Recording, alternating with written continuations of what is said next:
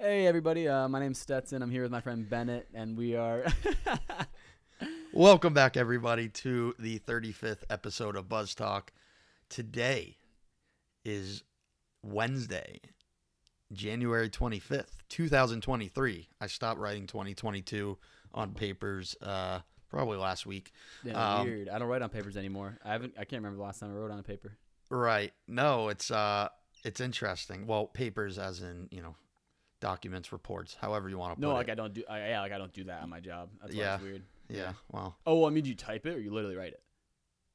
I write when I write down notes, like in meetings and stuff. I like to write stuff out. I don't like to type. So I write. Notes. I write. So I do write, but I just write like Jan 20, and then Yeah. I know it's 2023, so it's like I don't need to write Sometimes it, I do. I know what you mean. Yeah. I don't know. I'm It's kinda OCD nice, though. It's when kinda it nice. comes to that stuff. January 25th, 2023. Right? Sounds And elegant. what is it? Wednesday. Yeah, right? Wednesday. Yeah. No, we got a good show. Spoke to Teddy Horan. That was good. It was good. That was really good. Great guy. Hosts the Big Ticket Monday through Friday, 4 to 5 p.m. Slurping a little bit. That's a little bit. He's shooting it about sports. Yeah. No, he's had the show, I want to say, since I've moved down here, or even longer, for 3-4 years. So, going strong. I do have to add this because Ted deserves it, but it is on 101.FM and 1540 WADK local sports or local Newport radio, I believe. You might be getting that. I feel like you're getting that wrong because 101.1 FM. Oh, you said 101.FM. Oh, Yeah, I think you might have said that. I'm not sure if you said that on when we talked to him or not, or when you talked to him. But no, 101.FM WDXK54. Nah, I don't know what was that part. WADK AM. Oh, that's the AM radio. Yeah, Okay. yeah. The 101.1 FM radio. Yeah, my dad always used to listen to it, and then I started to once I realized Ted was on it. I feel like as a kid, AM was always like a different universe. Like you don't travel to AM, and so it's No. like what would be happening? I'm like you're on FM, you're driving with your dad or whatever. Reminds me of NPR. I think Well, I feel NPR is like on AM. Well, I feel like you just I don't know. it definitely is, but I feel like you're listening to FM and you're just like you just hear it's 2006. You're like yo, I wanna be a big rock star, and then you turn into AM and it's randomly just like. And now the economy is doing that, and you're like, what? As a kid, I was like, what the hell is going on in this AM bullshit? Like, let me get me back to the FM vibe. Yeah, that's a scary void. But But now we're old, so we're AM all the time. we are AM, also known for Andy Meehan. Yeah, the one and only. Legend. Not our leader. Not our yeah, I guess you're What's right. he like? He's like in Game of Thrones. If our leader, aka Connor Meehan, aka Supreme Leader, is like Joffrey or something, he's like the grandpa. Who's like the grandpa dude? Like Tywin.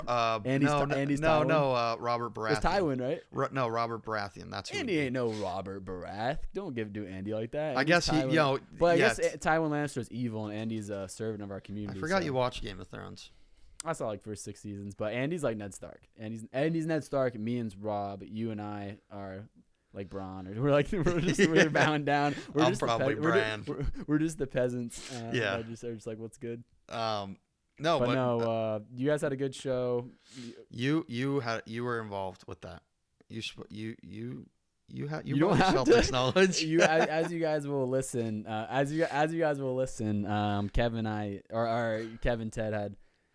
I don't know what you call it, incredible chemistry, shooting it, and that's some longtime friend stuff right there. And I didn't really have a place there. No, not even like that. But it's just I think with the Bruins too. And now we're just reflecting. But Yeah. everyone can enter our public reflection period. But it's like no, I mean I said too like I was watching like Shane Gillis. I'm sure you. Yeah, do. yeah, of course. I was like watching Shane Gillis, and he might have been on. It's not. I think it was KFC because KFC is the one with like there's like the blonde kid is like the co-host maybe. I don't know. But some kid. You're talking about KFC Barstool Radio. stuff? Yeah, so KFC, he's from New York, and then he does it with Fiedelberg, who's from. Oh, is that the guy? Because you get Fiedelberg, Barstool, and maybe this is how we go viral. Yeah, this guy. Okay, I was watching them, and I was just like, can this guy just like shut the fuck up? Like, let Shane Gillis talk. And that's how. I mean, I could have chimed in with random bullshit, but I feel like the thing is, and as we're learning this every week, but it's like you sometimes it's not unkind to not include me. It's more so like I'm almost intentionally wanting you to not include me because not to interrupt the flow. If you're nice and you include me, oh, Matt, what do you think? Whatever. And I had stuff ready, but it's like you risk the flow being interrupted. So it's almost Right, like right. don't ruin a good thing.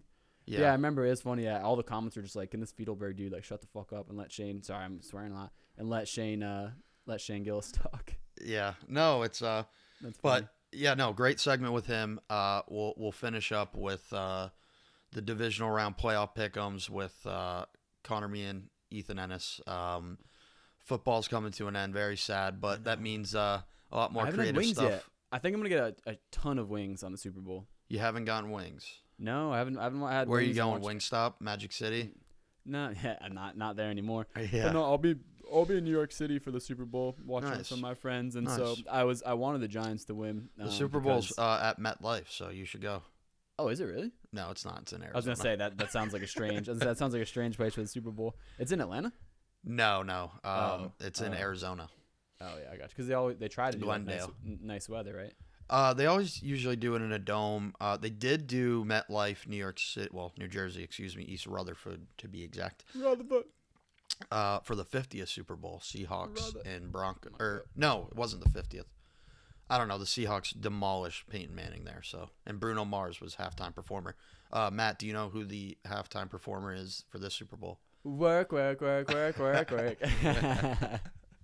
So no, which I didn't know, because she just had a kid, like Nice. a couple months ago. Congrats. So yeah, I'm sure you're really looking for pics. You googling Rihanna kid pics? No, But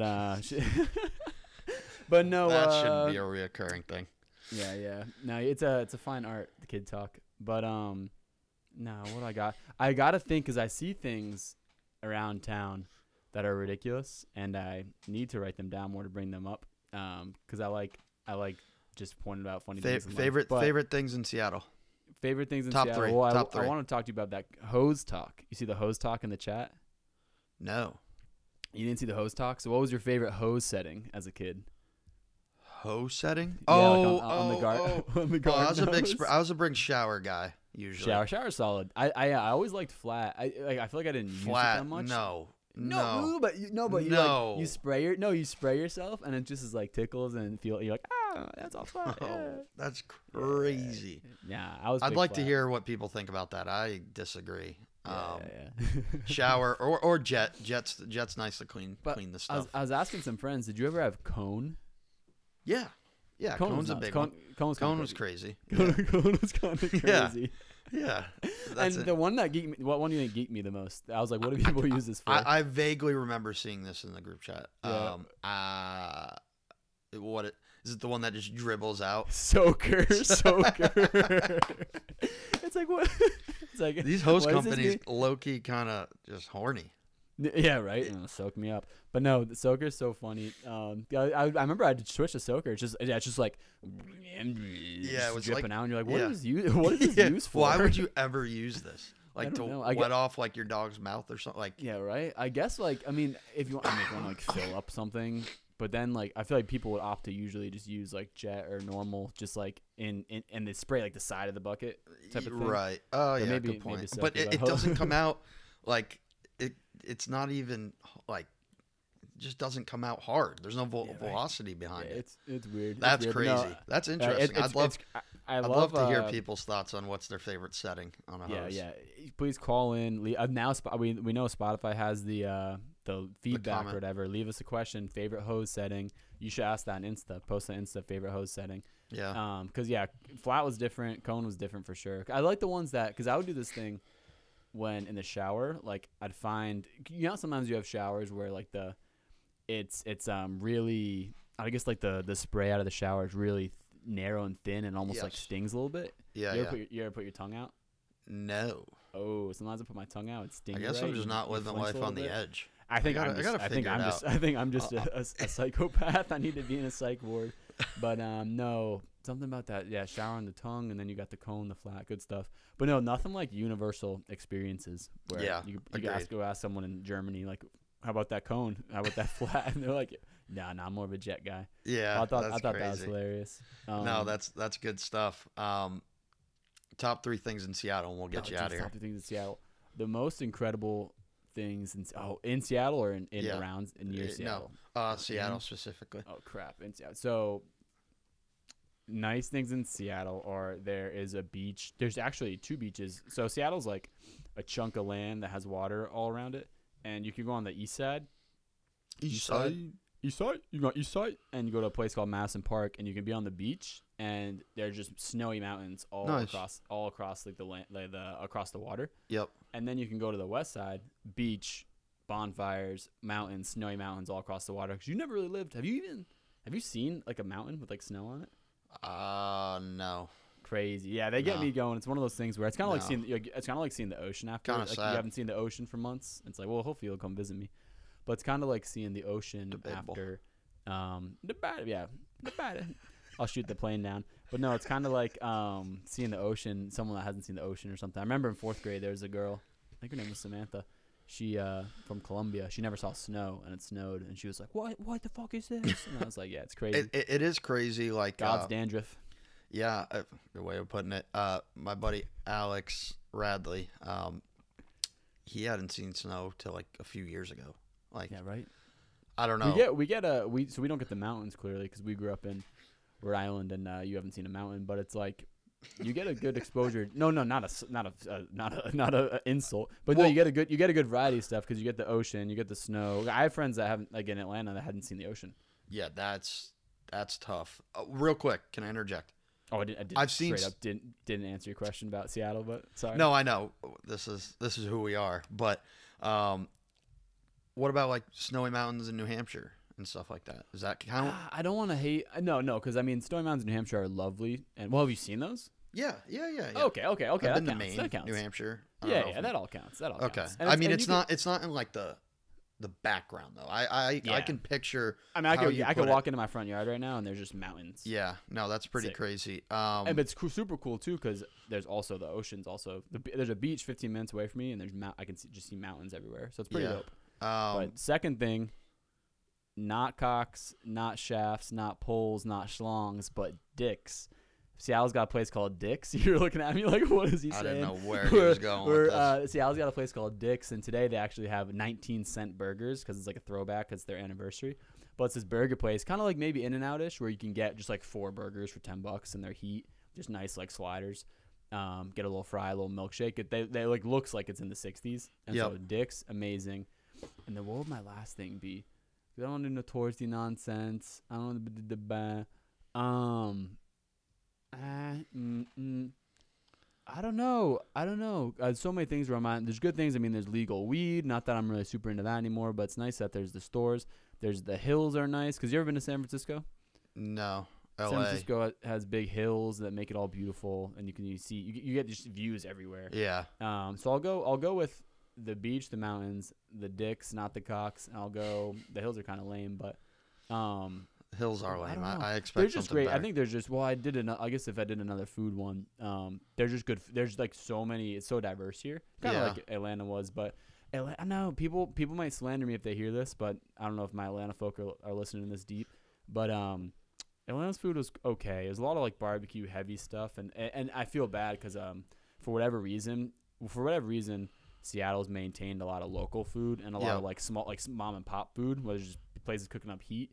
And Atlanta's all like a lot of it's like chains and like a bunch of bullshit now. Yeah. So I'll go with Dick's, not Cox. I'll go with the beaches and the mountains and in one view. Yep. And then I'll go with just more food.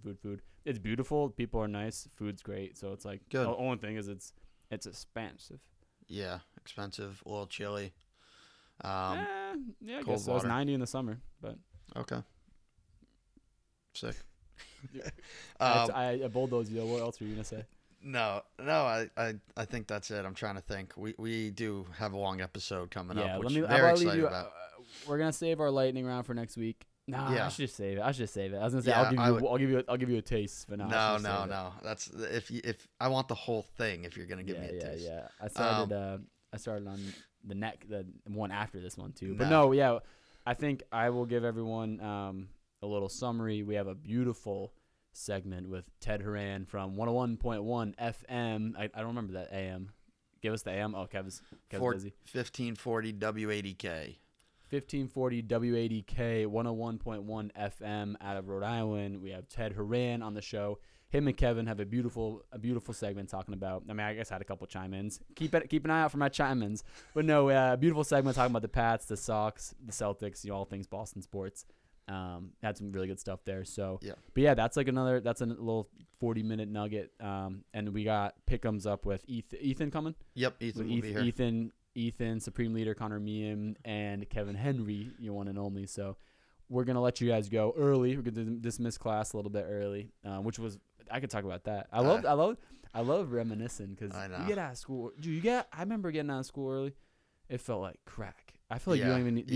I feel like instead of like people doing crack now, they should just make them go to school and just let them out early every day. People would be happier. They'll get the same buzz. People would be happier, but they'll get the same buzz. No, I ain't talking talk. Yeah, I know. We could definitely keep this going, but no, thanks Matt for being here, chiming in, being the support and the fact checker.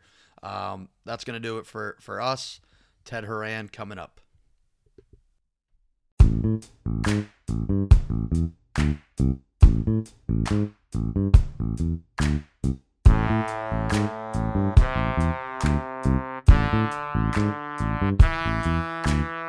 I think it's time to buzz. You with me?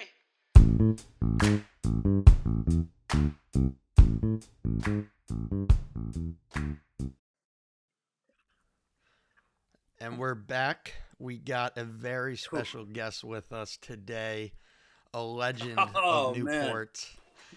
Man. We got the host of The Big Ticket on 101.1 FM, 1540 WADK. Wow, that was a lot harder. A lot harder than I thought it would be. Numbers aren't his thing. But the one and only Teddy Horan, how we doing today, Ted? Happy to have you on. It's been a long time coming. Thanks for having me. Good to see you, boys. Happy to be on episode 35. Of course. Yeah, it's a long time. Yes, sir. It's a long time coming. Yeah. Ted and I go way back. Even the show at URI. Somehow Asa was your co-host. I don't know whoever put a mic in front of him, but I remember going into what hall was that in? The one that had the cafeteria. I already forget the name, but Asa and I were actually talking about that like a week or so ago, like reminiscing about how episodes we would just go on for an hour just arguing about one singular thing, just the most awful radio of all time. You were skipping Shannon before skipping Shannon.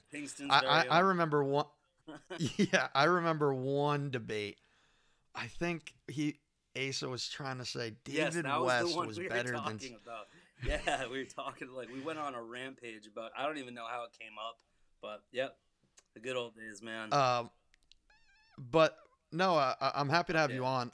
And fortunately. Some big news dropped today. Billy O.B. reuniting. Wanted to get your initial thoughts on it, and then we can kind of go from there. That's another good step in the right direction on the offseason, and now they can start team building. Obviously, you have to fill the offensive staff, but yeah, wanted to get your initial thoughts on it. It seems like it's the move that should have been made a year ago, right? Like it kind of like. Mm-hmm. We kind of saw the writing on the wall of this last year when we're like, all right, who's going to be offensive coordinator? Like, what candidates do we have? Everybody kind of pointed the finger at Bill O'Brien, and then they shook things up and said, now let's go with Patricia and Judge. So it's like kind of the move that we saw coming a year ago.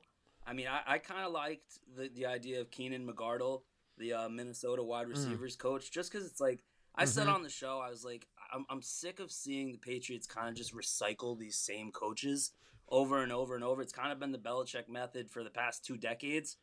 But at the end of the day, any upgrade from Patricia and Judge is exactly that, an upgrade. So, I mean, all the reactions seem to be positive from players. You saw Mac Jones and stuff. I mean, every reaction to Patricia this past year was negative. So, again, that's just kind of a positive. So, it is what it is. Would I like to see maybe a fresh face? But Bill O'Brien's got a history of actually calling plays at the NFL level. So it is what it is. Again, it's kind of a recycled coach, but it is an upgrade. It certainly is an upgrade. Yeah, and my question to you is: do you think this is a Kraft move or a Belichick move? The recycle, like I mean, like I don't need to harp on it like too much, but it seems like the ultimate decision went down to Belichick. The decision to say, all right, we need a new offensive coordinator, that was definitely Kraft. That's how it seemed. Kraft was the guy. Yeah. We need a new OC, and Belichick was like, all right, well, I'm going with my guy, like he has done for the past his whole tenure with the Patriots. You know what I mean? So Right. No, it's definitely. I mean, Bill O'Brien obviously has a decade resume, Yeah. right? I mean, in the 7 years he was with Houston as a coach, like he won 4 AFC Did. South titles, right? Not, I mean, they hang banners for that in Indianapolis, but not that it's saying all that much, but he had quarterbacks of the likes of Ryan Mallett, Brock Osweiler, and then Deshaun came in and kind of ran sort of the Patriot offense, and they were good. They even beat Belichick once. So I think it's positive, right? Like there hasn't been many positive storylines with this team in the past 2 years, right? So yeah, I get it. Like maybe it's not the way of the league because you see all these young offensive minds get into these roles, right? And it's not the sexiest name, I think, for a lot of other teams. Yeah, exactly. And I think for a lot of other teams, it's not even a name that a lot of other teams would consider. But I truthfully, that's kind of how I feel. His tenure, I mean, I think you could probably kiss the talks of trading for DeAndre Hopkins out the window now because we all know kind of the issues they had with Houston with each other. I don't know if Hopkins would want to come back and play for Bill O'Brien again, so those rumors might be null and void. But yeah, I'm happy you brought that up because I was reading a few reports, and obviously it did not end well there between those two specifically. But you saw the sound bites this year when we played the Cardinals, which we should have lost if Kyler Murray doesn't get hurt, in my opinion. Yeah, probably. That's neither here nor there. But maybe there's a Belichick influence there, right? Like, yeah. If Hopkins really holds Belichick to that high of a regard and thinks of him as the legend that he is, do you think that's enough to bring him there, or do you think there's no shot because Bill O'Brien's calling shots now? I mean, I was kind of joking, saying it's no chance now. I mean, I bet there's certainly an aspect. I mean, DeAndre Hopkins is a pro's pro, man. Throughout his career, he's played for Bill O'Brien and Cliff Kingsbury.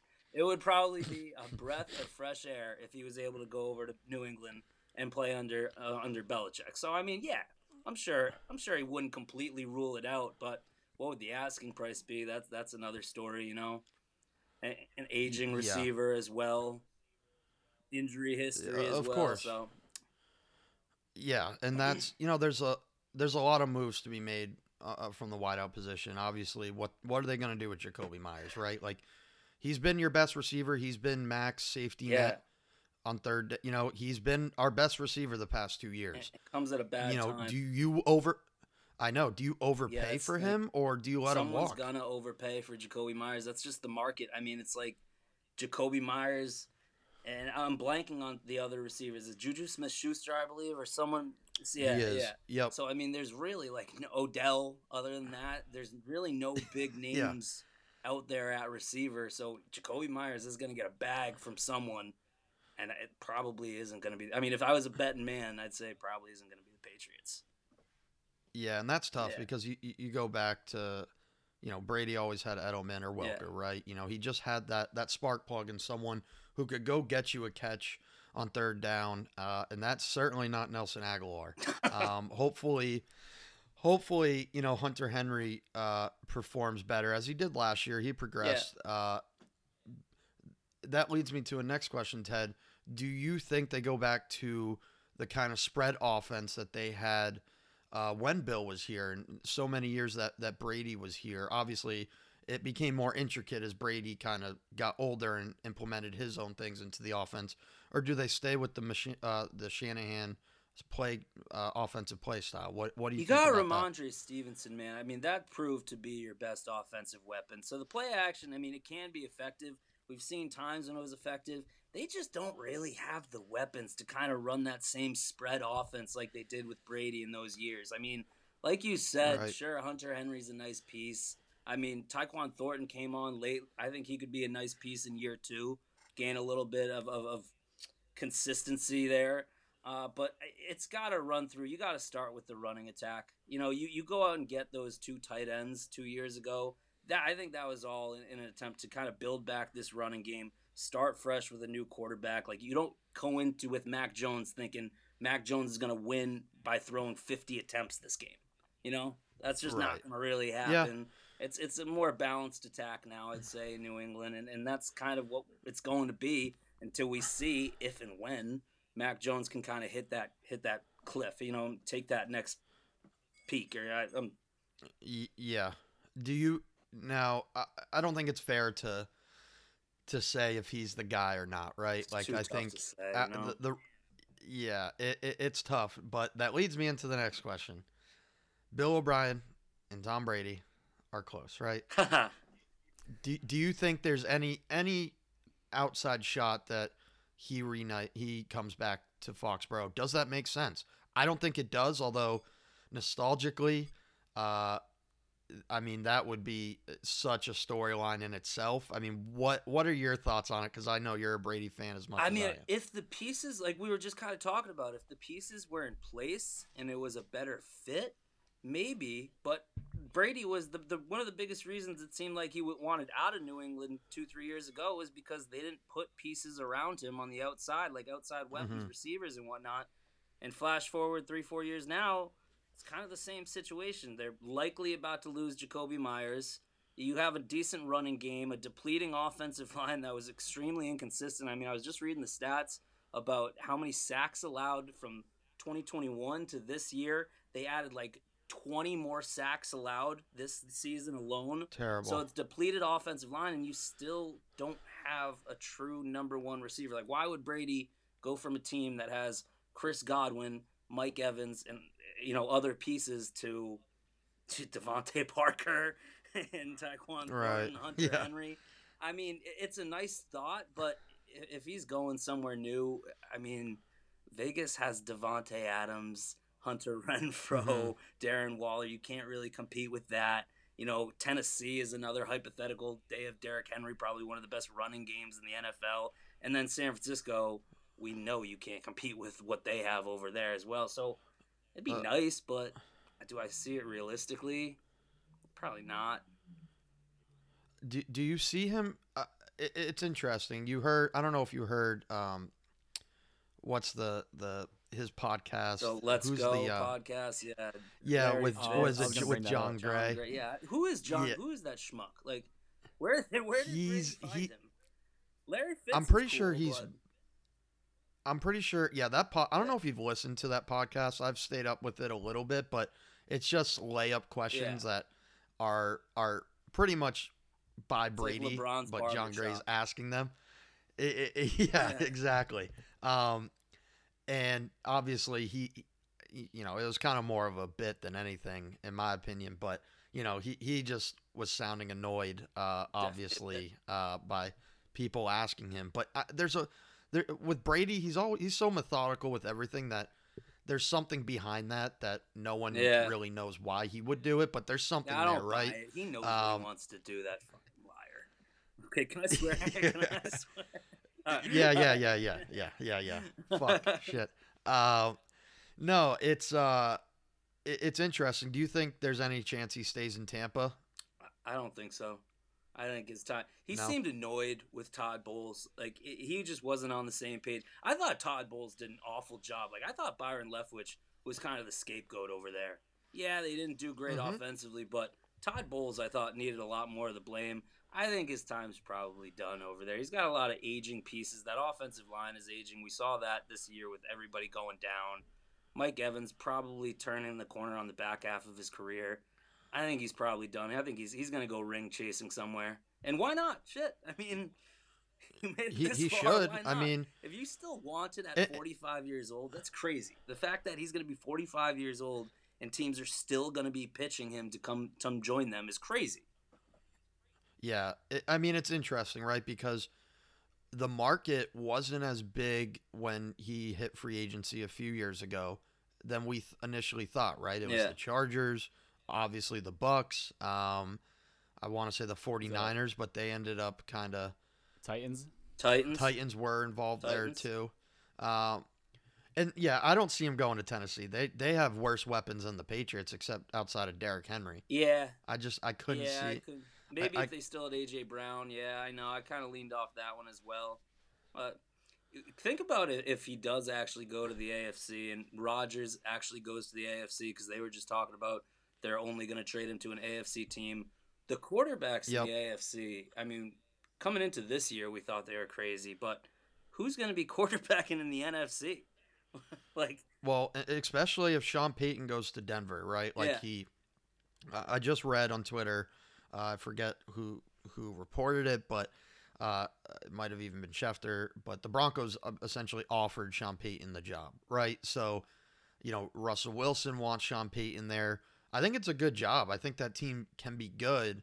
They did get hit with the injury bug. I don't know what side of things you are with Russ Wilson, but I think he has to have a comeback year. There's no way he's that he can't bad. be I that just bad. don't Yeah, believe I'm it. kind of in the same. He can't be that bad. He's a 9-time Pro Bowler. It's been to what 2-3 Super Bowls. Like that can't just all Yep. be Pete Carroll in Seattle. I mean, maybe it could because Pete Carroll made Geno Smith a Pro Bowler. So I mean, but no, I don't think. I think he'll eventually figure it out. And that Walton Penner group, they're gonna want to spend money. They just bought the franchise. They're gonna want results fast. That's how it is in the NFL.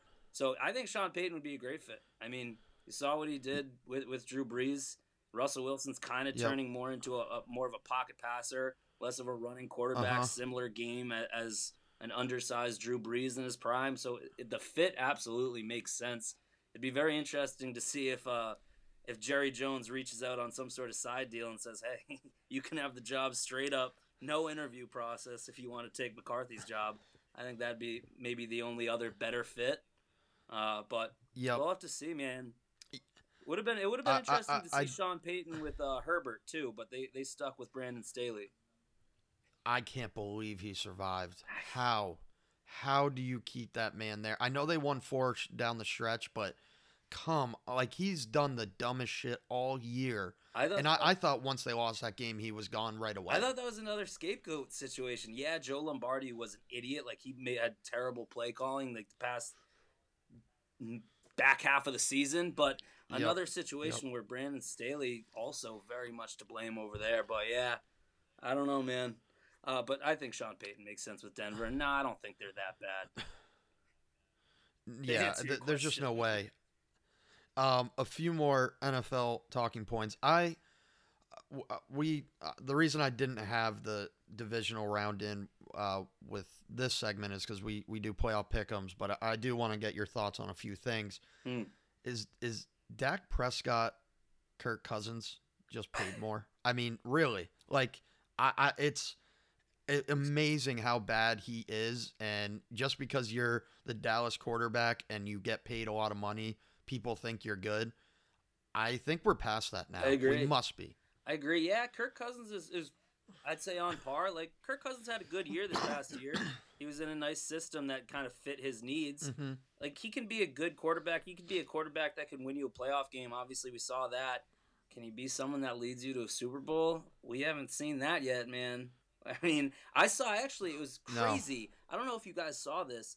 The Dallas Cowboys social media, their actual verified account, yes, posted. Did you see what the headline they posted about this guy? Like they went fucking friendly fire, man. Like you expect that from journalists. You don't expect that from your own team. I mean, they're unhappy with him over there in Dallas, and for good reason. But this is kind of what he's shown you his whole career. Like it feels like every single year, there's always that excuse of, well, if he didn't get hurt, he was trending towards this. But like maybe he's just not that good. Like I think that's we're starting to figure it out. Yeah, exactly. He's just not that good. Yeah, I agree. And Dallas, I mean, if I'm the Dallas Cowboys, I take calls on him. I do. Yeah. Like, yeah. If Dak, yeah, sure. Is he good enough to get you to the playoffs? Yeah. Is he good enough to win you? a title, an NFC title, East title, excuse me, sure. Is he going to really get you to a Super Bowl? No. I don't think so. I don't see it. I think maybe with a better system, but can't say he doesn't have weapons, I know it. right? You can't. So that was interesting. That was something I took away. Another thing, I'm not going to be a prisoner of the moment, right? I'm not going to go too crazy, but the more I watch Josh Allen, he reminds me of the NFL's James Harden. That's who he kind of reminds me of. Seriously, he's not great with the ball. He actually was pretty terrible last week against Cincinnati. I think he's still in the same category as Burrow and Mahomes. But man, I think there's issues in Buffalo, and this could maybe. I mean, this stems back to young offensive coaches too, right? Like Sean McDermott's a defensive guy. They don't invest in the line, and obviously for Josh Allen, that's not great. But I mean, what do you think? What's the direction of that team? Because you obviously saw Diggs; he was frustrated publicly. So, this maybe could be spiraling. I'm not sure. I think a lot of people are maybe overreacting just a tad to Josh Allen's struggles a little bit in the playoffs. Like I kind of talked about this with a few friends as well. For the past 2 decades, you kind of had 3 quarterbacks that dominated the AFC. Were going to championship games after championship games. It was Manning, Brady, and Roethlisberger. Roethlisberger was great. He's a future Hall of Famer. But out of the 3, Joe Burrow, Mahomes, and Josh Allen kind of goes towards that mold of Ben Roethlisberger, right? Like if we're going to compare each of those quarterbacks to one of those guys, you'd probably say that Josh Allen's the Ben Roethlisberger, Burrow's probably the Peyton Manning, and Mahomes is probably closer to, I mean, depending on who wins this AFC Championship game, we'll see, but that's kind of how it's going. I still think he's a really good quarterback. Like you said, the Cincinnati defensive line was getting to him, and we saw in Miami as well. He took 7 sacks against them. That was huge. Yep. On top of that, there are just times, and I think this can also be blamed on Ken Dorsey. Like, that might be a big issue as well. They just lost Brian Daboll. We saw how good Brian Daboll was with the Giants and how he converted Daniel Jones to a Pro Bowl quarterback. They lose Brian Daboll in the offseason. Ken Dorsey, I mean, he does a fine job, but he's no Brian Daboll. And it seems like Josh Allen, whenever he gets into a pinch, just is addicted to throwing the ball 40 yards downfield. Like, there was a 4th and 2 play when they're on their own 30-yard line in that Cincinnati game. It's a 4th and 2 play, or 3rd and 2, whatever it is. And instead of, like, running a short 5-yard route, he throws the ball 40 yards downfield. And it's like, dude, you don't need that right now. Just get the first down. No. You constantly see that with Josh Allen. Like, some of the decision-making, I'm sure you could also factor a lot of his struggles with that elbow injury. And I think they also have to do a little bit better of a job getting him some weapons. I mean, after Stephon Diggs, they're depleted. I think a lot of people fell victim of falling into the trap of, wow, Gabe Davis is a really good receiver just because of that 1 4-touchdown playoff game last year. No, I absolutely agree. It's just fascinating because they're heavy. They were heavy Super Bowl favorites, and they're still climbing that mountain. And obviously, it's the NFL, right? You gotta be lucky. You gotta be healthy. And it didn't seem like obviously they were either of those. And you brought up Daniel Jones. Do you pay him if you're the Giants? If you were a Giants fan, would you want them long term to pay Daniel Jones? Because I wouldn't. That's so tough, man. But do you let him walk? I mean, I don't know. I mean, hey, in this market, I won't even bring up Brady. They don't have the weapons. I was kind of discussing this today on the show. It's realistically, as crazy as it sounds, if you don't franchise tag him and you do give him a good contract, based on the market, that contract is likely 5 years, $200 million. Which for Daniel Jones, that sounds crazy, but that is the market. Like I averaged it between. I had him somewhere in between Kyler Murray and Jared Goff in terms of contract, what that contract looked like. That's realistically what he gets. 5 year, $200 million. But in today's NFL, you don't win without a quarterback. So no, it's tough, and he seems to work in Brian Daboll's system. So I think it comes down to you have to have a sit down conversation with Brian Daboll and say, hey, listen, It's either this guy or we explore other options, but it's your call at the end of the day because you need to be able to be truthful and actually tell me, can you get us where we want to go with this quarterback? Do you actually believe that? That's what it comes down to. Because I think Yeah. Brian Daboll has at least secured that job for the next 5 years or so. So is Daniel Jones his guy for that tenure? That's a conversation you need to have with him. No, it'll be interesting. You make up a good point. Like, you know, he has been a New York groomed quarterback, but he hasn't been Daboll's quarterback, right? He's not his guy, and I think he's squeezed a lot of juice, if not all the juice he could out of him this year. And I think Daniel Jones can be good. I think. Listen, that Eagles team is something else. Yeah. Like, I didn't realize, not that I watch the Eagles week in, week out, but that defense, I mean, they're third all time in sacks for regular and postseason. I think they're like 5 away from beating the Bears. I forget the 80 Bears. So that's, I mean, something you have to take into account. Let's factor in that Daniel Jones' number 1 receiver was Richie James as well. So, you know, yeah. Like, no, doesn't have much weapons. I absolutely agree.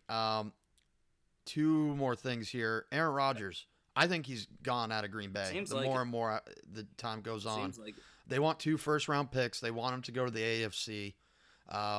He was on Pat McAfee today. He was, you know, he always has those slick comments. They talked to him about the Jets, and you know, he said he likes Zach Wilson. He'd like Zach Wilson to be the starting quarterback. He thinks he could. Whatever, right? Where do you see him going? Because I think he is gone. Yeah, I don't think he retires. I think he wants to win a Super Bowl. Yeah, I think it's similar with both Brady and Aaron Rodgers. I think they probably both play. I mean, maybe I've been proved wrong before, but I think they both play, and I don't think they stay where they're at.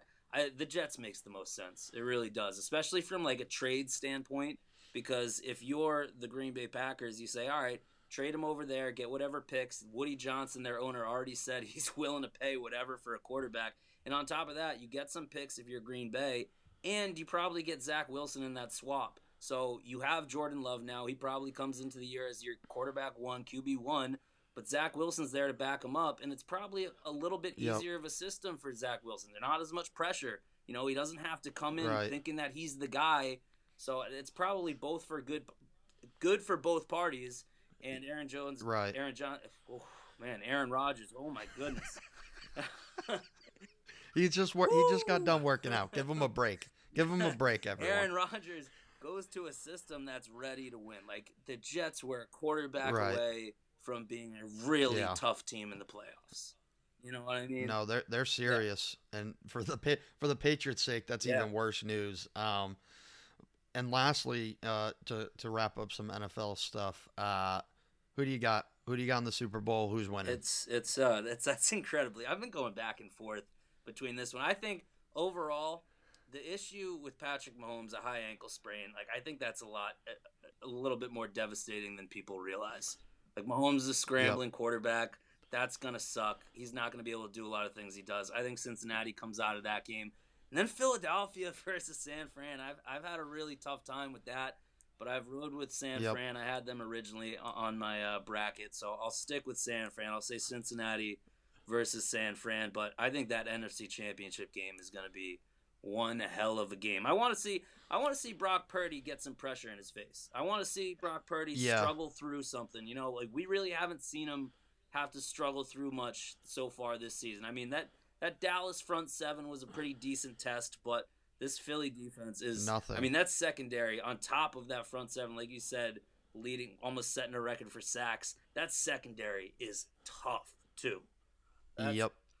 So I'll stick with San Fran Cincy, but that's gonna be a good game, man. I'm excited for both games. I hope Cincinnati takes down Kansas City. Hey, that'd be 4 in a row. 4 in a row.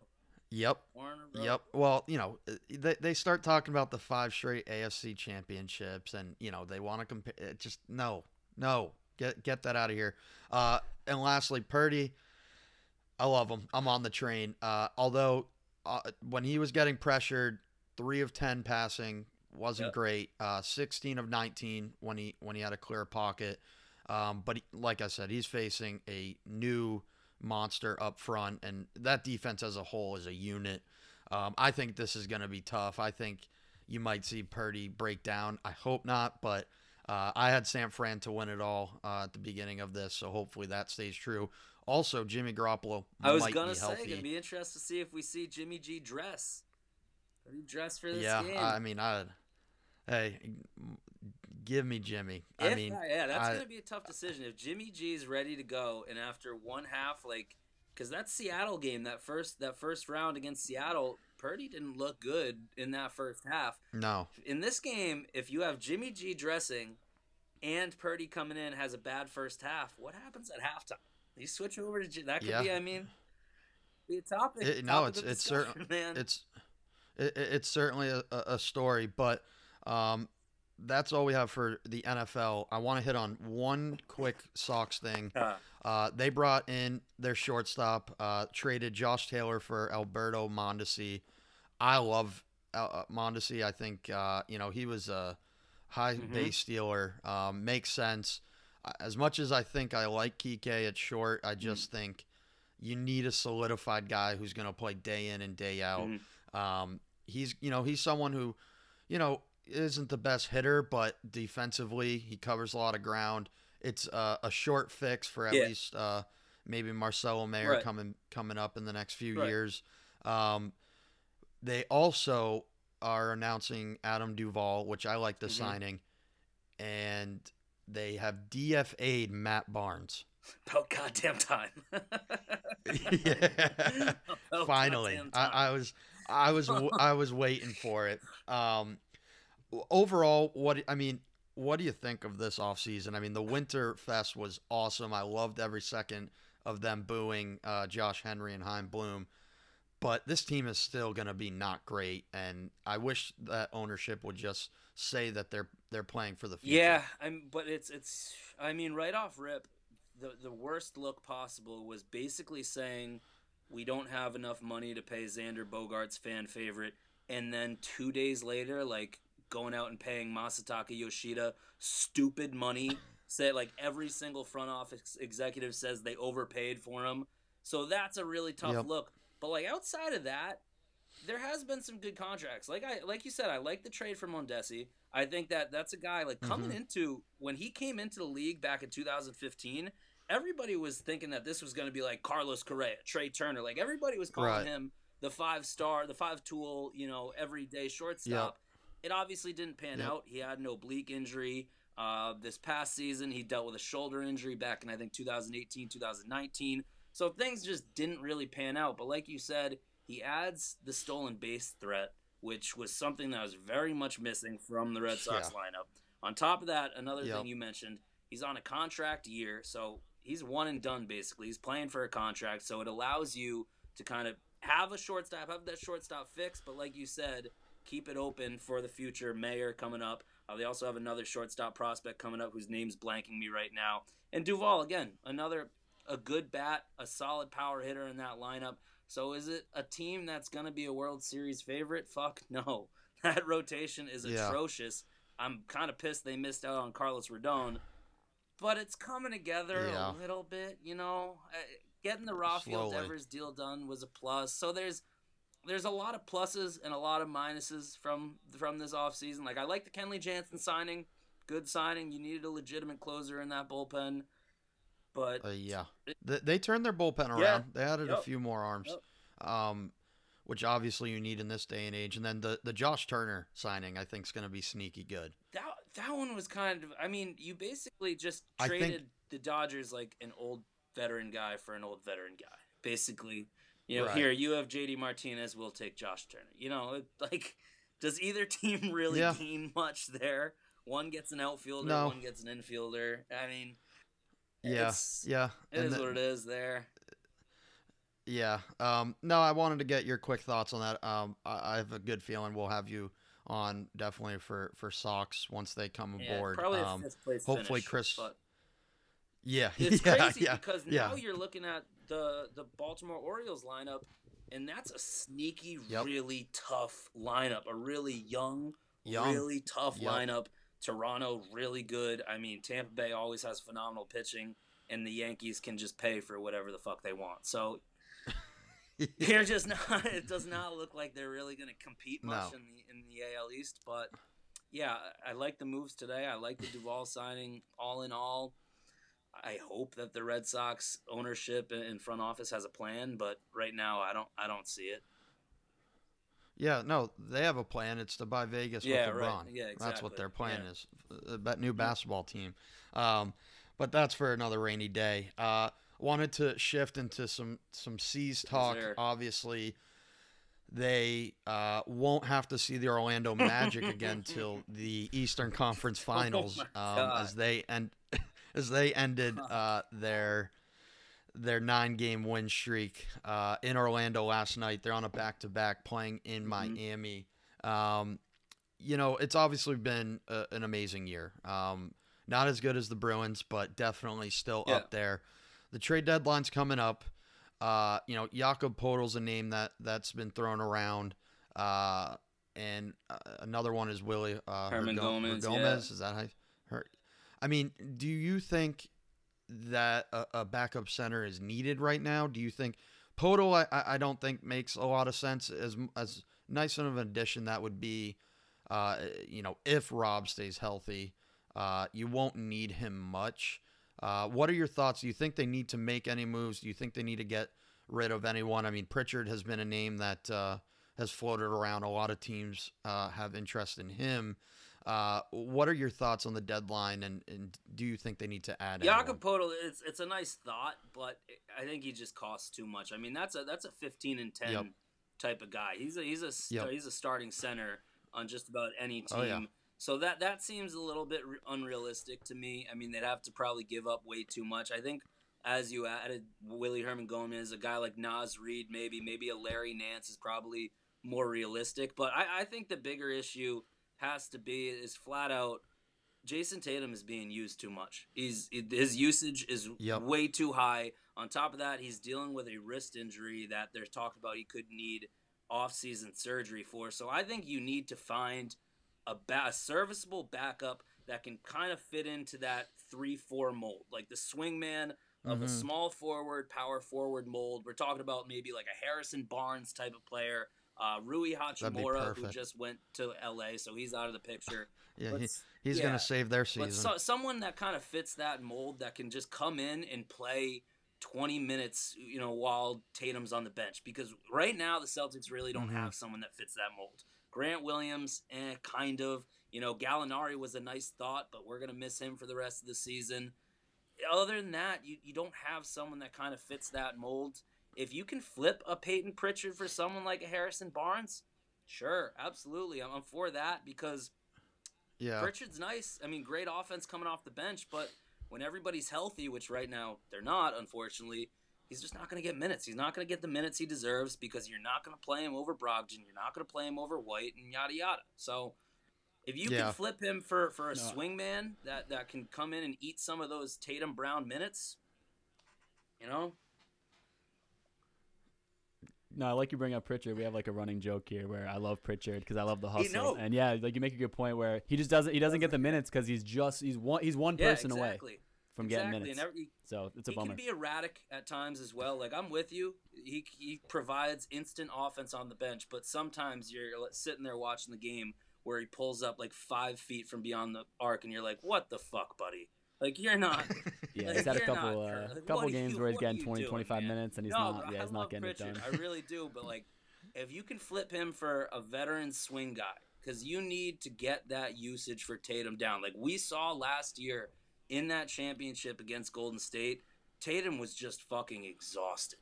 He was. I mean, he played bad as well, but he was just dead, man. You could see it. Yep. So I mean, I don't think anything drastic is necessary, but there's going to be teams like Milwaukee, like Philadelphia, and teams like that are going to be making moves. So you got to keep pace as well. Yeah, of course. That leads me in. Is there any team that stands in the Celtics' way that really concerns you? I mean, coming out of the East, and we'll talk about the West a little bit, but is there anyone in the East that really scares you? Milwaukee, it doesn't feel like Chris Middleton has been. He's not. Consistently there. The Nets were we're streaking before KD gets hurt.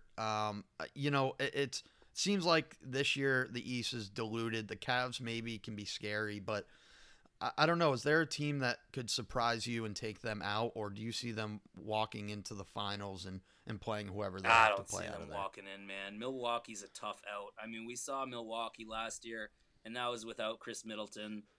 That's going to be a tough team. And I also see Milwaukee probably making some moves for a guard at the trade deadline. And, I mean, they still haven't beat the Cavs. I need to see them beat the Cleveland. It's like Orlando. Like, I'd be scared shitless if they ran into Orlando. But I need to see them beat the Cavs. We haven't seen them beat the Cavs. That's a really tough out as well. But in terms of, like, Philadelphia and Brooklyn, I'm not scared of them. In the Western Conference, you got a lot of juggernauts, though. You got a lot of juggernauts in the Western Conference, man. You really do. Yeah. Who do you see? Who do you have coming out of there? Before the season started, on this show, I had Milwaukee, and I actually had Golden State. Not going to change that right now. I mean, I would, but who do you like? Because I think the Grizzlies or Pelicans are the top two teams in my mind. I think the Pelicans are the deepest team in the NBA. But who do you see coming out of the West? I like Memphis. I've liked Memphis coming in. Just they have that dog mentality, man. Those guys play hard. Yep. Dylan Brooks is a pain in the ass. He's like your classic Pat Beverly type guy that just gets in your face and pisses you off and shakes up a series. Jaren Jackson is a great rim protector. The name of the game for them, man, is they just got to stay healthy. Like last year, they just weren't able to stay healthy at all. That hurt them. Taylor Jenkins is an awesome coach as well. But you can't discount Denver. Like the things Nikola Jokic does, and especially now that he has Michael Porter Jr. back, as well as Jamal Murray, he's just so good. Like his points per game are down, but he's just doing more with those guys. Like he's making it work better. That's a really, really tough team. And then you still got to worry about the California teams, like you said, the Lakers, the Clippers, and Golden State. I still expect the Lakers to like just go all in at the trade deadline and try to make a run at this thing. Whether they fall short, they probably fall short. They probably do. But I still see like Jeannie Buss and that ownership saying, fuck it, we're going to go all in. We're going to trade the house for winning right now.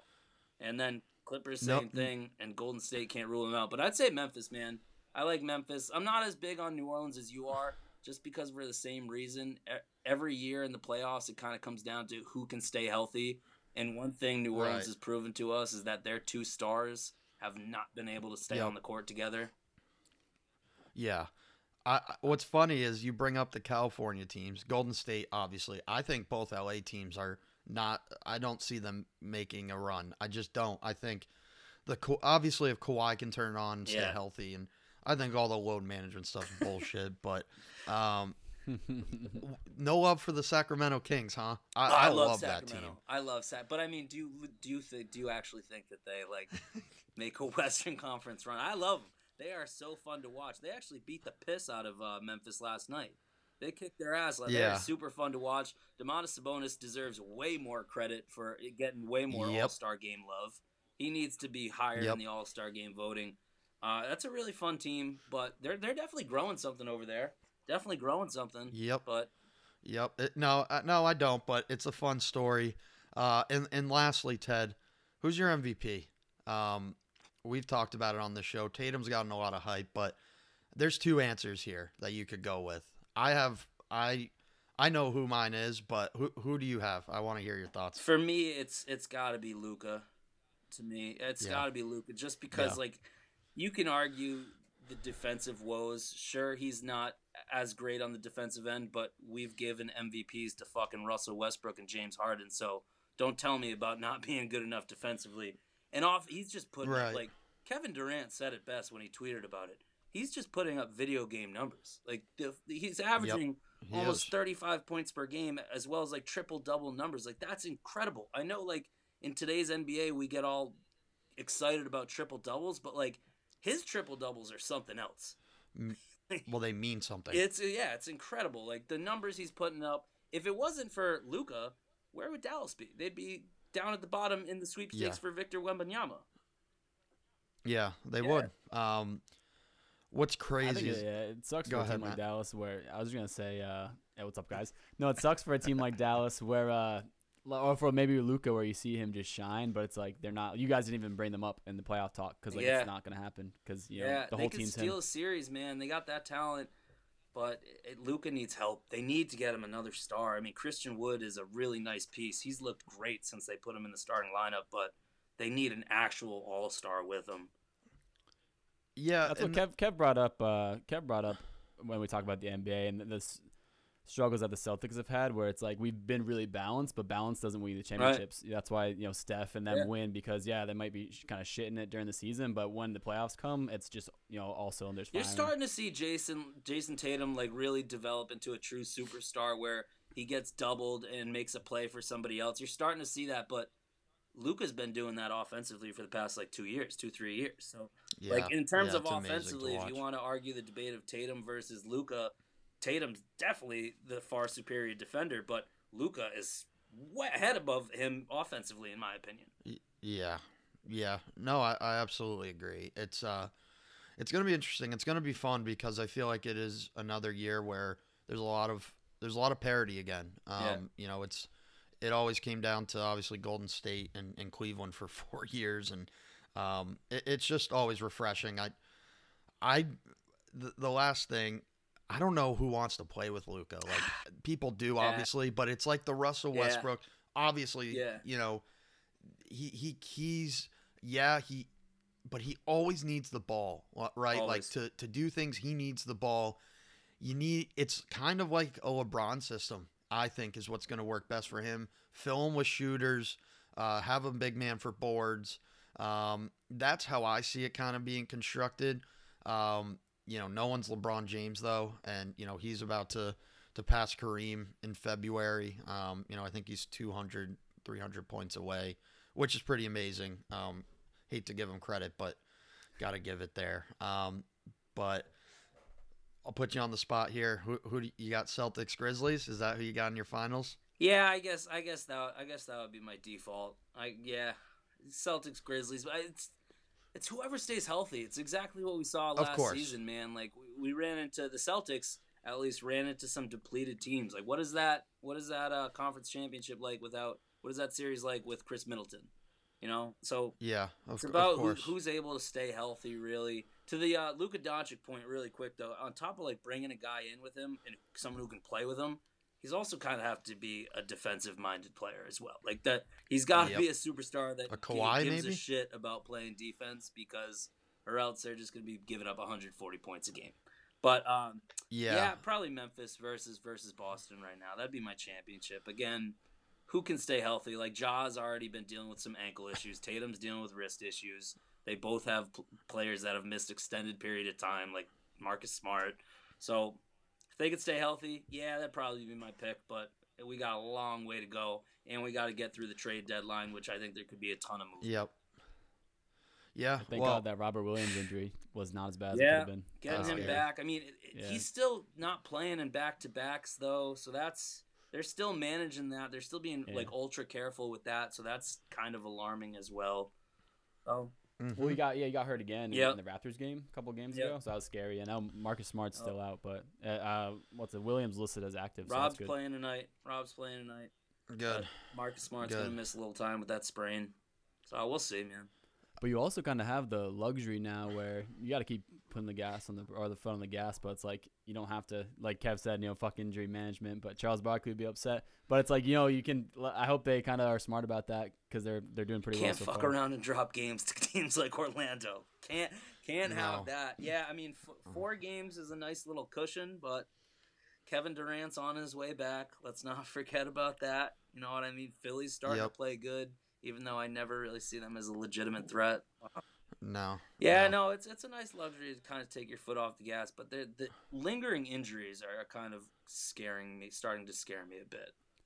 Yep. Well, hopefully you kind of have like Horford could be hurt because he's old as hell. Like you got Smart, could be Smart sketchy, Tatum sketchy. It's like you hope the sketchiness doesn't creep in June or in. That was the most blaring thing I think last night with the Celtics was you had Al Horford and Blake Griffin in the same starting lineup going up against a really young and talented front court, and they just ran him out of the fucking gym. I mean, Blake and Al looked so goddamn slow last night. So Yeah, but then you have games where Al fucking Turns back pulled time. his weight against Yeah. Golden State. Turns back time. And he played a great finals too. But no, Ted, this was a lot of fun. Oh, We're yeah, definitely man. going to have you back on. Once again, Ted Horan, host of the Big Ticket on 101.1 FM, 1540 W80K, Monday through Friday, Yes, sir. 4 to 5 p.m. Ted, always great catching up with you. I'll definitely have to hop No on the doubt. show sometime. We appreciate you hopping on. It's always our Yeah, pleasure. guys, whenever. Appreciate it. Thanks for having me on, boys. All right, care, Ted. guys.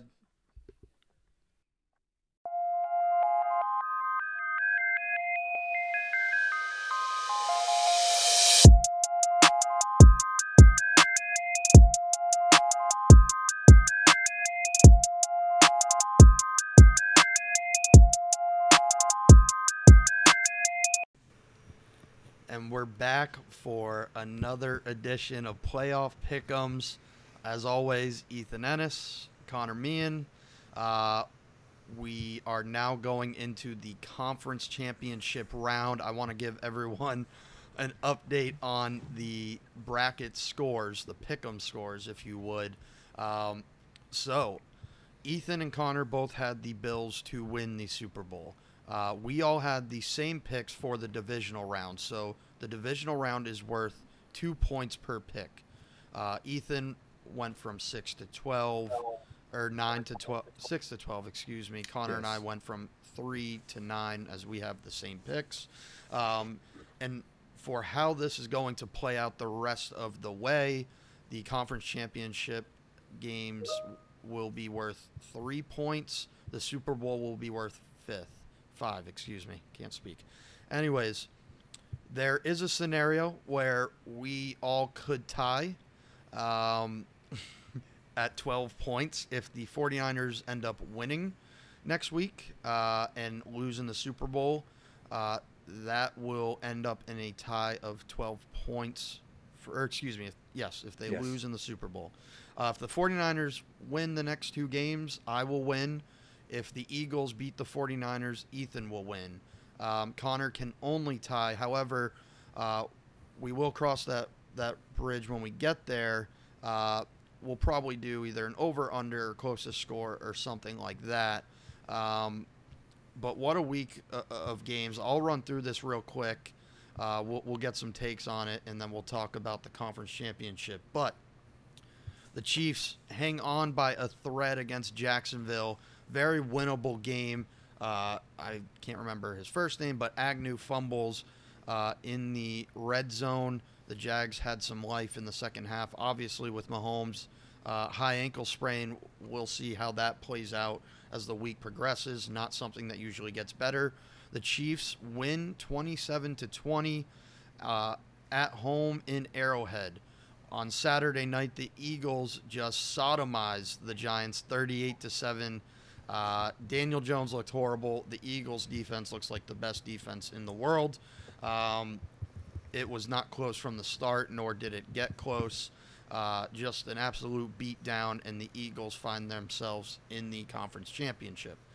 The Bengals go into Buffalo, handing Buffalo their 3rd straight postseason loss. This game wasn't even close either. 27-10. Never felt like the Bills could come within striking distance. Lastly, to finish out the weekend, Brock Purdy keeping it rolling. Didn't have the greatest game. However, Dak Prescott throws 2 picks. The defense did all they could, but the Niners and their weapons move on 19-12. We'll start with the Chiefs-Jags games. If you guys want to start, I don't want to take up all the time here, but obviously Mahomes' ankle, big question mark. However, Chad Henne, 98-yard drive. Can't let that happen if you're Jacksonville. I'll let one of you guys kind of take off from here, but just a crazy game.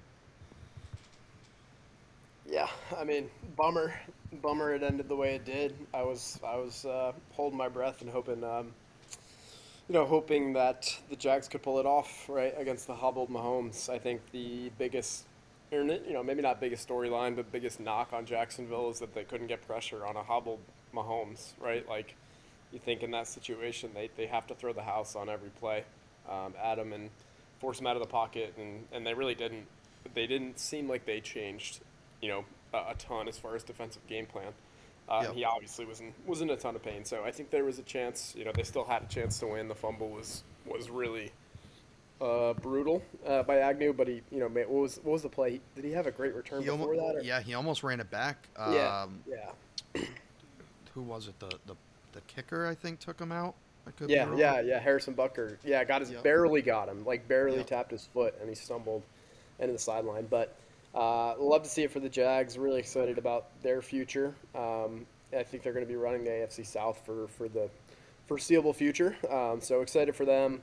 But I mean, if nothing happened to Mahomes, this was what we expected. So it is what it is. Yeah, absolutely. Ethan, anything to chime in? Yeah, I actually only caught bits and pieces of the Saturday games. I had to go back and watch the highlights. But definitely something to keep an eye on is Mahomes and his ankle. But I will say, though, if you see this in really good teams, right, if you can just plug a quarterback in and they can go down and score a 98-yard drive, that's typically what you see in good, solid teams. However, going into a game against the Bengals looking forward,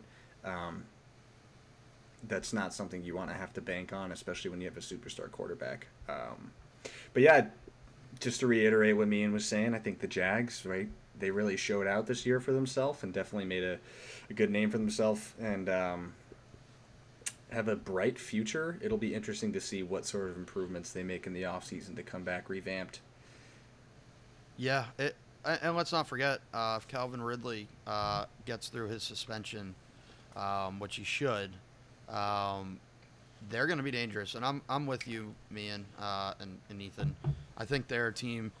I think you got the 4 best quarterbacks going forward. I know Herbert is definitely up there as well, but all these quarterbacks are under 30. I forget when the last time that was a thing in the divisional round, but all under 30.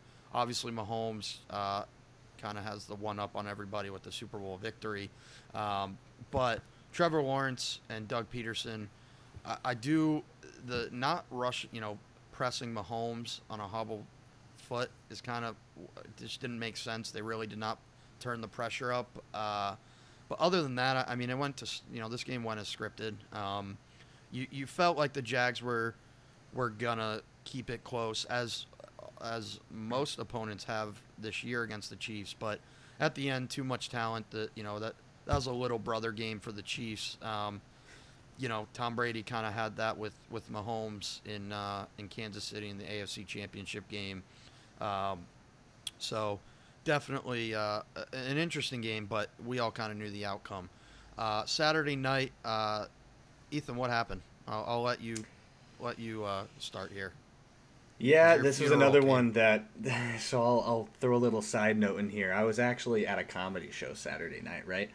And not a true fan. Lucky enough, the comedian that was up there telling jokes was from Philadelphia and was a diehard Birds fan. So all I had to hear that night, meanwhile, this guy was on stage watching the game on his phone, shouting "Go Birds," giving fucking, pardon my French, but score updates. It was awful. Yeah, not a good experience. But watching back, I think while the Giants really couldn't get things going, I think this was also a game where the Eagles beat them. The Giants, it looked like times where they were able to start generating a drive, they couldn't capitalize on third downs in ways that they could against the Vikings defense, and I think that's just the Eagles defense doing a great job of getting off the field, which will be important coming up in this next game. Eagles offense, man, explosive. They just ran down the throat of New York and 200 plus yards. Yeah, it's ridiculous. Red light's definitely going off for the 49ers defense when they see that.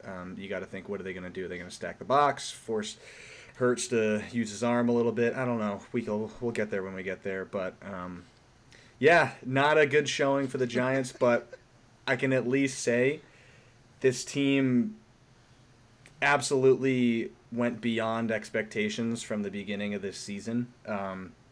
It's good that we don't have a one-year coaching staff.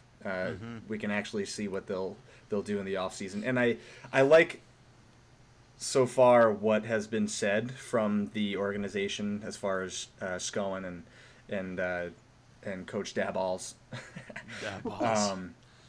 As far as what they're planning in the offseason, it seems like they have a good mindset. I see a lot of comments as people asking like, "Hey, you gonna go for a wide receiver one?" Blah blah blah, and they're like, "Well, you don't shop hungry." I think that was the quote that Scowen had said. You don't shop hungry, or you don't look for immediate fixes because they don't want to just waste their cap space in 1 year and not have any in the next year. And who knows? I think he made another good comment of look at all the other number one wide receivers that are out there right now that aren't playing in the playoffs. So it's not necessarily an answer that you can come up with one player to sign. However, more depth at wide receiver would help, but it'll be interesting. The Eagles going forward, man. This playoffs, they've been up and down for me. Coming in with injuries, getting a bye week, you never know how a team's going to deal with a bye week coming into the playoffs, but they exceeded expectations in that as well. So sets up a very interesting NFC title between the Niners and the Eagles that I can't wait to watch. Connor, what do you have to add here? I kind of expected this coming into the week. I really did. I tried to tell you guys, all right, let's come back down to earth a little bit. Kev was freaking out about Daniel Jones and the Giants after the recency bias, you said, yeah. after 1 week. I thought he looked good. He did look good, but at the end of the day, I expected this. I expected the Eagles to kind of remind everybody who they are. 14-1 with Jalen Hurts starting is no fluke. I talked about how the health was a factor.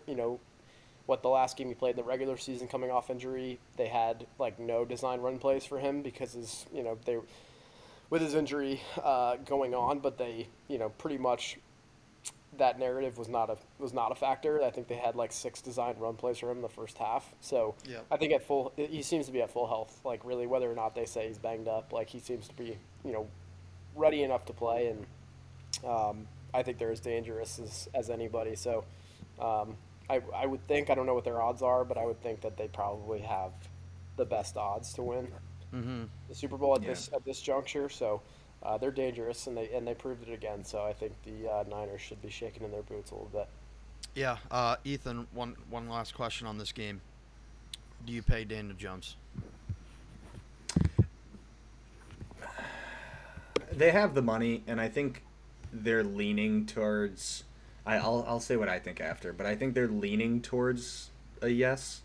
A lot of unanswered questions there as far as what they're going to do with their cap space in the offseason, but they got a lot to play with. If I put myself in that organization's shoes, I would say yes. Keep your leaders, right?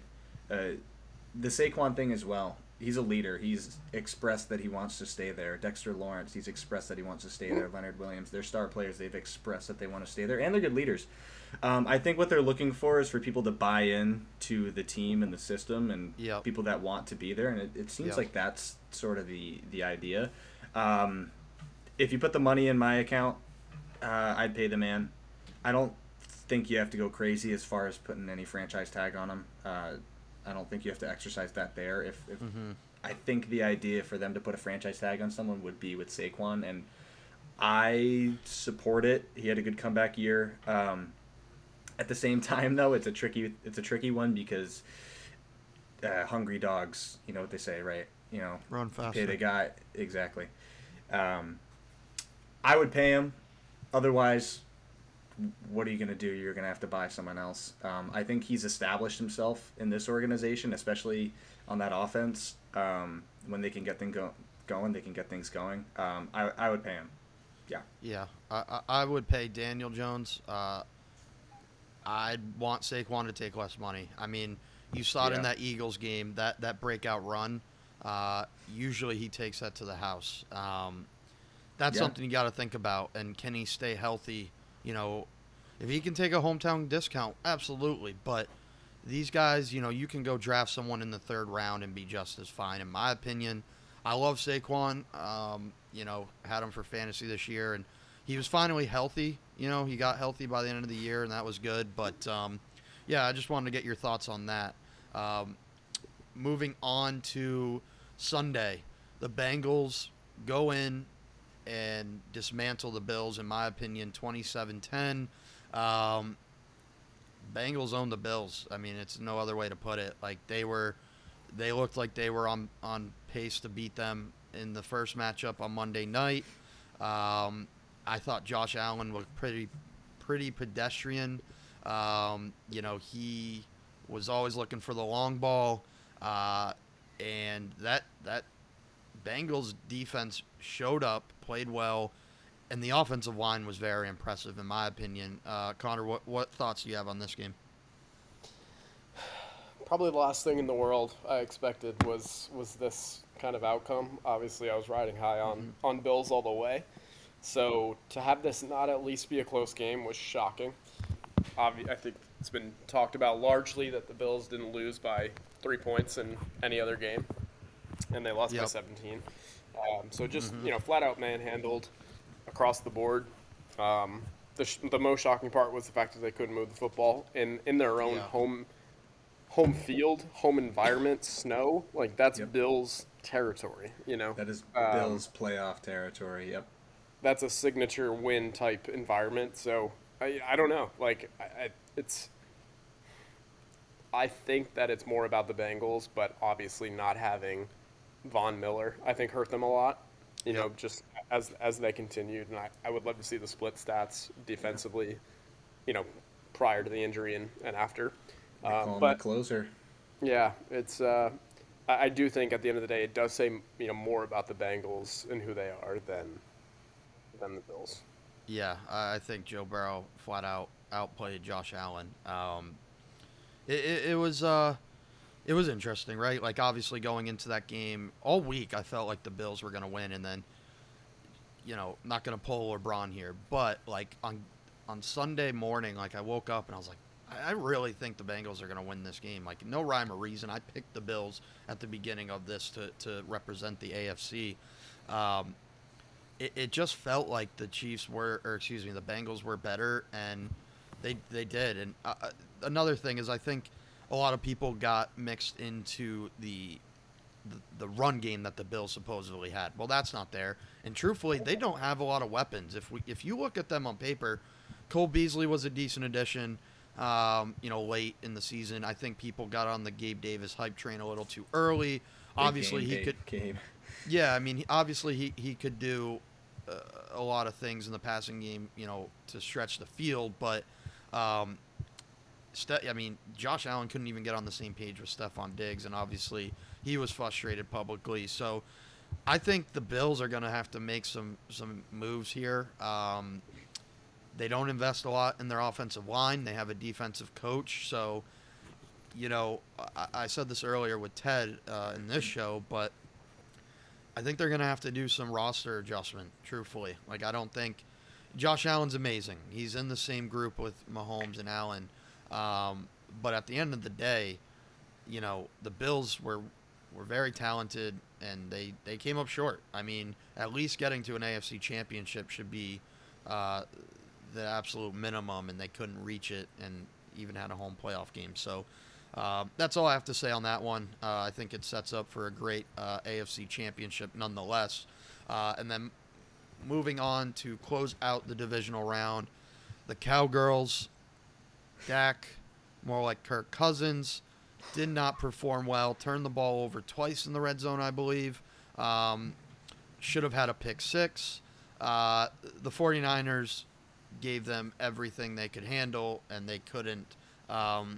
Ethan, I know you're chomping at the bit to talk about this one. I don't know who looked worse, Dak or Daniel Jones, but just a tough game for two NFC East teams. I think you saw the Cowboys offense. Correct myself there. The Cowgirls offense crumble under the pressure of the 49ers defense. Yeah, it's tough to be a Cowgirls fan right now. You see that wishy-washy, right? They had a good game, they had a bad game, they had a good game, bad game kind of thing. I will say, though, this game, to me, looks like what we can expect out of next week's game with the 49ers and the Eagles. I think it's going to be a chess match.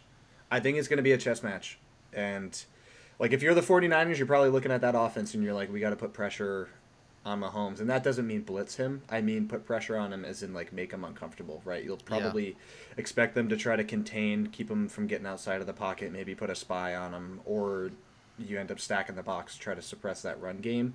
And I think it's going to be a lot of adjustments, and it's going to be one of those weirdly scored games. Maybe not one that the fans will love all that much, but you could probably see it being one of those lower scoring games. And I think the Cowboys defense did a good I think thing. they did enough. They did it. They definitely did enough. They held them to 19 points, right? When was Yeah. the last time the Niners scored 19 less than Not blowing the doors. I mean, their offense for the most part looked pedestrian until the second half. I mean, they had one really good drive, and from there it was kind of over with. Brock Purdy Yeah. did exactly what they're asking a rookie quarterback to do in the playoffs. Don't turn the ball over. Don't lose the game. And he had some great throws. And Brandon Ayuk actually made a big difference. Caught some big balls late in that game. So just a good team performance. Didn't shoot themselves in the foot, and they did muff a punt. Other than that, it was a well played game on their end. Foundation. Yeah, they did what they had to do. Yeah, they did what they had to do. And this next game will definitely be a matter of whose defense can make the other offense more uncomfortable. Yeah. For Purdy and the 49ers offense, it might be the same story that they had going into the Cowboys. Mitigate the mistakes, try to have as little turnovers as possible. And I think what their positive thing that they can try to do, aside from trying not to have any mistakes or turnovers, is get Purdy comfortable, give him a couple of plays that he can get under his belt, give him a couple good throws that can get his confidence up, that'll keep him confident. I think he had that in this Cowboys game. He made a couple good throws, and I think that's what he had mentioned in one of those post-game interviews. He was like, yeah, I had a little bit of the nerves, but I completed a pass or two, and I was like, all right, here we go. We're playing football. And I think that confidence, even if it's just completing a couple nice passes and just getting a little, feel a little better in the pocket and behind the offense, is what will keep you from making big mistakes like that I honestly think this game could come down to is who makes more mistakes, or maybe it could be a special teams play or a defensive play, something like that. Yeah. To move on, before I want to move on to that game, we have to talk about the final play of the Cowboys-Niners game. That's up there. Like, my initial thought is right when that play happened. It's right up there with the Colts hiking the ball to the punter who just got barrel stuffed against the Patriots on that Sunday night game. I think it's that bad. Or the Patriots versus the Raiders and the last. Oh yeah. I mean, yes. Yeah, I guess. I mean, come on, that's triggering. But yeah, that one's maybe even worse. That's worse. Honest. Yes, okay, that is worse. But that's irrelevant at this point. Patriots or Raiders aren't in the playoffs. They are irrelevant at this point. Just a ridiculous. I mean, I saw it lining up, and I'm like, there's no way this goes how they want it to. And the best part is you notice Zeke getting ripped at the line. I think Tony Pollard getting out of that game early screwed them up too. But we'll put that to rest. Put the divisional round behind us. It's conference championship. 2 games before, obviously, the big one the next 2 weeks.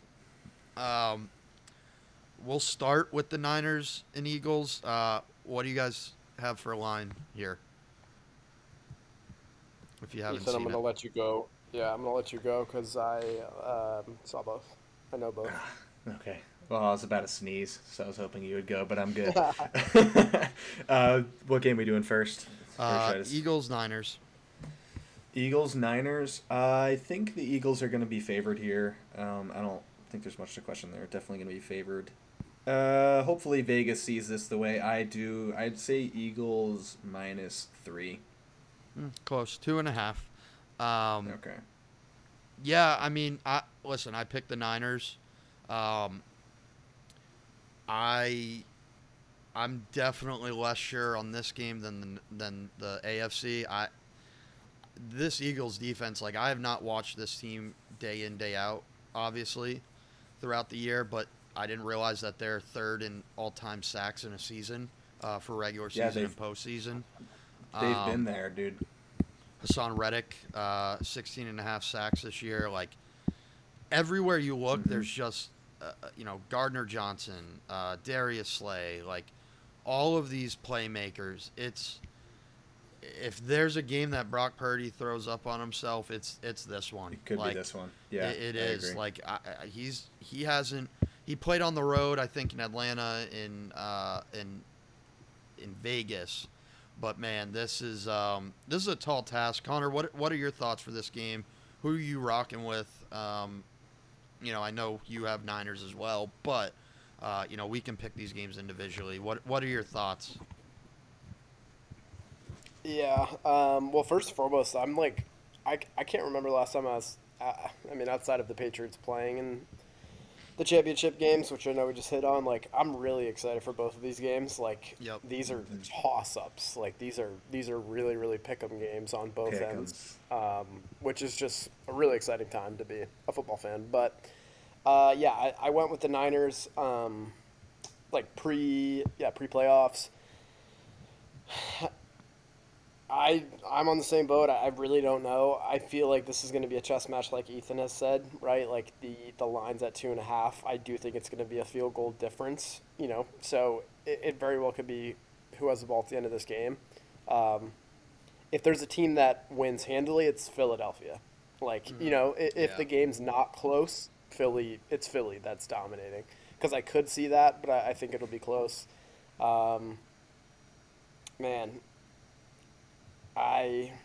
I don't feel like Brock Purdy is going to throw up on himself. I don't feel like he's going to turn the ball over. I think that Kyle Shanahan has probably instilled in him kind of like what we saw for so long from Tom Brady, where it's like, don't make a mistake, throw the ball away, like take what's given to you. If it's not there, throw it away. I think he's a smart player. So I think he's going to keep him in the game. I don't think he's going to turn the ball over. I think the Eagles might win this thing. I can't even win this pick'em playoff thing anymore, so fuck it. My pick is the Eagles. Sorry, that was a long way of me getting there. So I think you bring up a good point. I think if the Eagles get up early, it's going to be a long day. I don't think you're going to get by this team by throwing the ball 40 times. I just don't think that's going to be realistic. I think the Niners have to get off to a better start than they did last week. It's going to be interesting, though. I think with this Niners team, they can catch lightning in a bottle on a drive, and if they can score quick, that's going to be huge. I think it's going to be a slug out, though. I do think it's going to be close. I think a field goal is definitely in play. One thing I wanted to add is the Eagles, when they had the bye and ultimately went on to win the Super Bowl, they beat I forgot who they beat the first game, but they won 38-7, and then they went on to beat the Vikings in the NFC Championship 38-7. And I would not be totally surprised if the Eagles end up winning it by that margin. I'm going Eagles here. I think they are going to win. That's my pick. Super Bowl pick. Your Super Bowl pick. I mean, listen, I love the Niners, but I think that the Eagles – I just think the Eagles are insanely good, and I kind of like them to – I think this I did not realize – and granted, like, the Giants' offense is exactly who we thought they were, doo-doo, but – just taking digs. That's fine. I took a couple Patriots digs. It's fair. It's fair. No, listen, I was the biggest Daniel Jones fan going into this week. He was. You vouched for him. I know. I was rooting for the Giants. Then Go I got get your sick instant of it. coffee, Kev. Go get your instant coffee, huh? But it's that fix. But no, Ethan, what do you got here? Who's your pick? Who do you like? I guess you picked the Eagles, but whatever. Yeah, so I kind of talked about this a little bit earlier, but the Eagles, right, when I made this bracket, keep it short. By By the way, I just noticed that Mean's name on this streaming thing says Phil. Okay. Yeah. Yeah. The fans Yeah. probably don't know that. Maybe they do. Well, Connor, I'd have Connor on, and I'd say, "What's going on, Phil?" And it's kind of stuck, so it's kind of his alter ego. I like it. I think the shoe fits. So there's a little treat. There's a little Easter egg for the fans. If you're listening to this episode, Phil, okay. But I went back and forth with the Eagles, right? But when I picked this bracket before the wild card weekend, right, I was riding high on the Eagles coming off this very successful season, and then I saw what the 49ers did, and I kind of was swayed back and forth. But I don't know, after last week again and what this game is potentially going to turn out to be, I think the Eagles are going to be the powerhouse. So I'm rolling with the Eagles still. Yeah. Okay. That game is at 3:00 on Fox, and then to round it out, 6:30, CBS. Tony Romo. I don't know, Jim. I don't know, Jim. I don't know if that was a catch. Ooh, I don't know, Jim. This one's gonna be close. You know, I liked him up front. I think he's just been becoming annoying at this point. But anyways, Ethan, what's the line here? Dang. See, this one I don't even know who Vegas would have favored in this. Do we know if Mahomes is playing? He is going to play. Yeah. He's going to play. Yeah, figured. I'm going out on a limb here, and I'm gonna say that Vegas might have the Bengals favored by 3, and I say this because I think that I wouldn't be surprised, right? This is probably not how the game's going to turn out, but I wouldn't be surprised if this game turns into another, and this is a little tidbit for the fans out there. Past 2 times these teams have met, they've played in Arrowhead, and the past 2 times the Bengals have won 27-24 in overtime. I wouldn't be surprised if this happens again. And by the way, one of those games was earlier in the regular season this year, and the first time it had happened was last year in the AFC Championship to send the Bengals to the Super Bowl.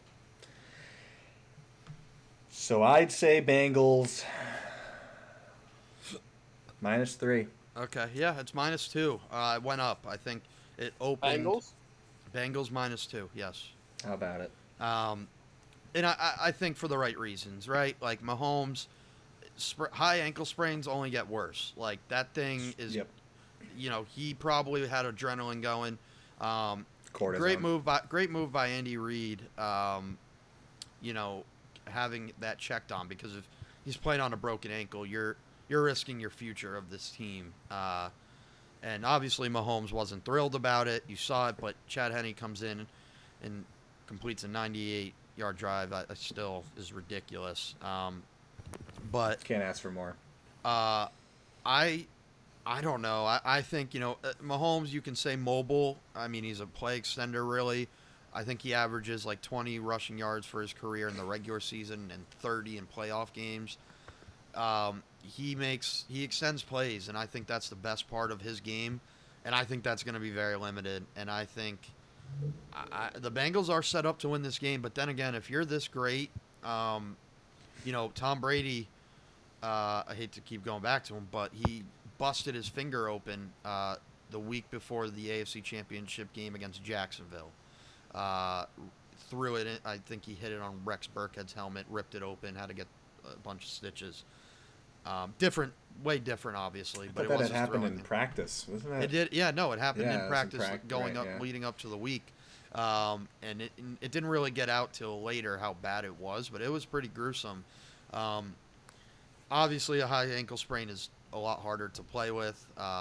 You know, he still was very gingerly, but you know, 5 straight AFC Championship games. If you want to be great in this league and you want to call this team a dynasty, this is a legacy game. Like, you need to win more than one Super Bowl. Like, think about it. The Cowboys in the 90s, Patriots for the last 2 decades. This was shaped up to be the Chiefs' decade. it could very quickly be the Bengals. And the Bengals, Joe Burrow's, I think, 3-0 against the Chiefs in his career. think so. Yeah. He could very well be. This could become the Bengals era in 2 quick years, if they can finish this out. But I'm rolling with the Bengals. I think this might come back to shoot me in the foot, but I think Mahomes being too limited, I think they're going to pressure him a lot. You just need it drives me nuts. Triple team Kelsey if you have to. Like, yeah, they have some weapons, but you can't let him beat you. I think that if the offensive line can stay where it was last week for the Bengals, they're just all around a better team with a better running game. Mixon ran for $120. The Jaguars were running pretty well. So I have Bengals. Connor, what do you think? Yeah, I mean, I actually don't think this is a legacy game for Mahomes. I'm giving him a pass on the injury alone. Dude, like, I've never seen an injury so clearly affect a play. Like, Yeah. who he is right before the injury, he's Superman on the field, and right after, he can't move, and he's still great. He's still better than most teams' franchise quarterbacks. So Still a top 15-10 quarterback. Yeah. yeah, if they lose this game, I'm fine with it. This is not a legacy defining thing for Mahomes whatsoever to me. He's so young, he's so good, he's gonna be healthy. Watching that injury, I was like, all right, that dude's ankle's broken. He's done. No shot. He's going back out. The fact that he kept playing is crazy. With that being said, I see an open door towards MJ flu game type situation for Mahomes, where he's hobbled but makes miraculous. Has one of the best games of his career, and clearly, like one of those signature games, legacy-defining games in the other direction, on a hobbled ankle. But with that said, I think, just being realistic, I do think it'll affect him. I do think there will be some situations where he can't go extend a play. He can't go get the first downs. And over the course of a game, those things do add up. And against the team that has contained Mahomes in the past and has beat this team recently, I like the Bengals to win again. They're peaking at the right time. They've got the right stuff. I like them to go back, and hopefully I can tie and the Bengals beat the 49ers in the Super Bowl. So that's where I'm at. Yeah. By the way, which ankle was it that Mahomes hurt, left or right? Right, I believe. Right? Okay, all right, so that's not his plant. I could be wrong. I don't know. I'm trying to remember. I think it was right as well. I don't think it matters all that much, but if it's left, then you have to worry about his plant foot when he's throwing the ball. If it's his right, then you got to worry about that's his foot that he's got to finish that drop back on. But I don't know, it doesn't matter. I think left would be probably more concerning for a quarterback who's a right-handed. Either way, I think it's still going to affect his game. I'm riding with the Bengals on this one. What I love so much about the Bengals is last week in that Bills game, they opened up that first drive, very explosive, beautiful execution. And the analysts say this, I think they've probably said this a few times, but with the Bengals, what you love to see is that when you have a team that has a star player in Jamar Chase, right, you typically see them in big games and they don't really show out. They'll shut off that number one weapon. Yeah. But the Bengals don't care. The Bengals will throw him 10-plus touches, right? He'll get 10-plus touches in a game, even though the other team knows that that's their star player, and they'll try to Tyreek Hill. Exactly, finding ways to get your playmakers the ball. And what I loved, another thing I loved was the way they opened up that first drive was the same team pretty much that we saw throughout the entire game. They played 4 quarters of football, and they played it well against a good Bills team in Buffalo. Yeah. I can see this going the same way in KC. Joe is cool, man. They call him Joe Cool for a reason, right? I think he's the kind of guy, which he has done this already. He can go into Arrowhead in a big game, and I think he can open up a game strong, and I think he can ride that the whole way through. And that's what's so scary is when you have those teams that they start off hot, and they just pound you the whole game. Yeah. I would love to see the Bengals defense put a lot of pressure on Mahomes, right? You're going to need a good pass rush and potentially throw some blitz packages in there. While there's an injury on Mahomes' ankle, that's something that's probably clouding up his thoughts in his head. And if you remind him of that by putting pressure on him, you could potentially bring out more of that impact on his game. Yeah. So I'm riding with the Bengals. I think they can do it. I think they got all the weapons to do this. Okay. Yeah, I think it's going to be very anticipated games. I could make an effort for both teams that I did not pick to win. Like, I agree with you, Mian. Like, it will be Mahomes' best performance on paper if he can win this game off a hobbled ankle.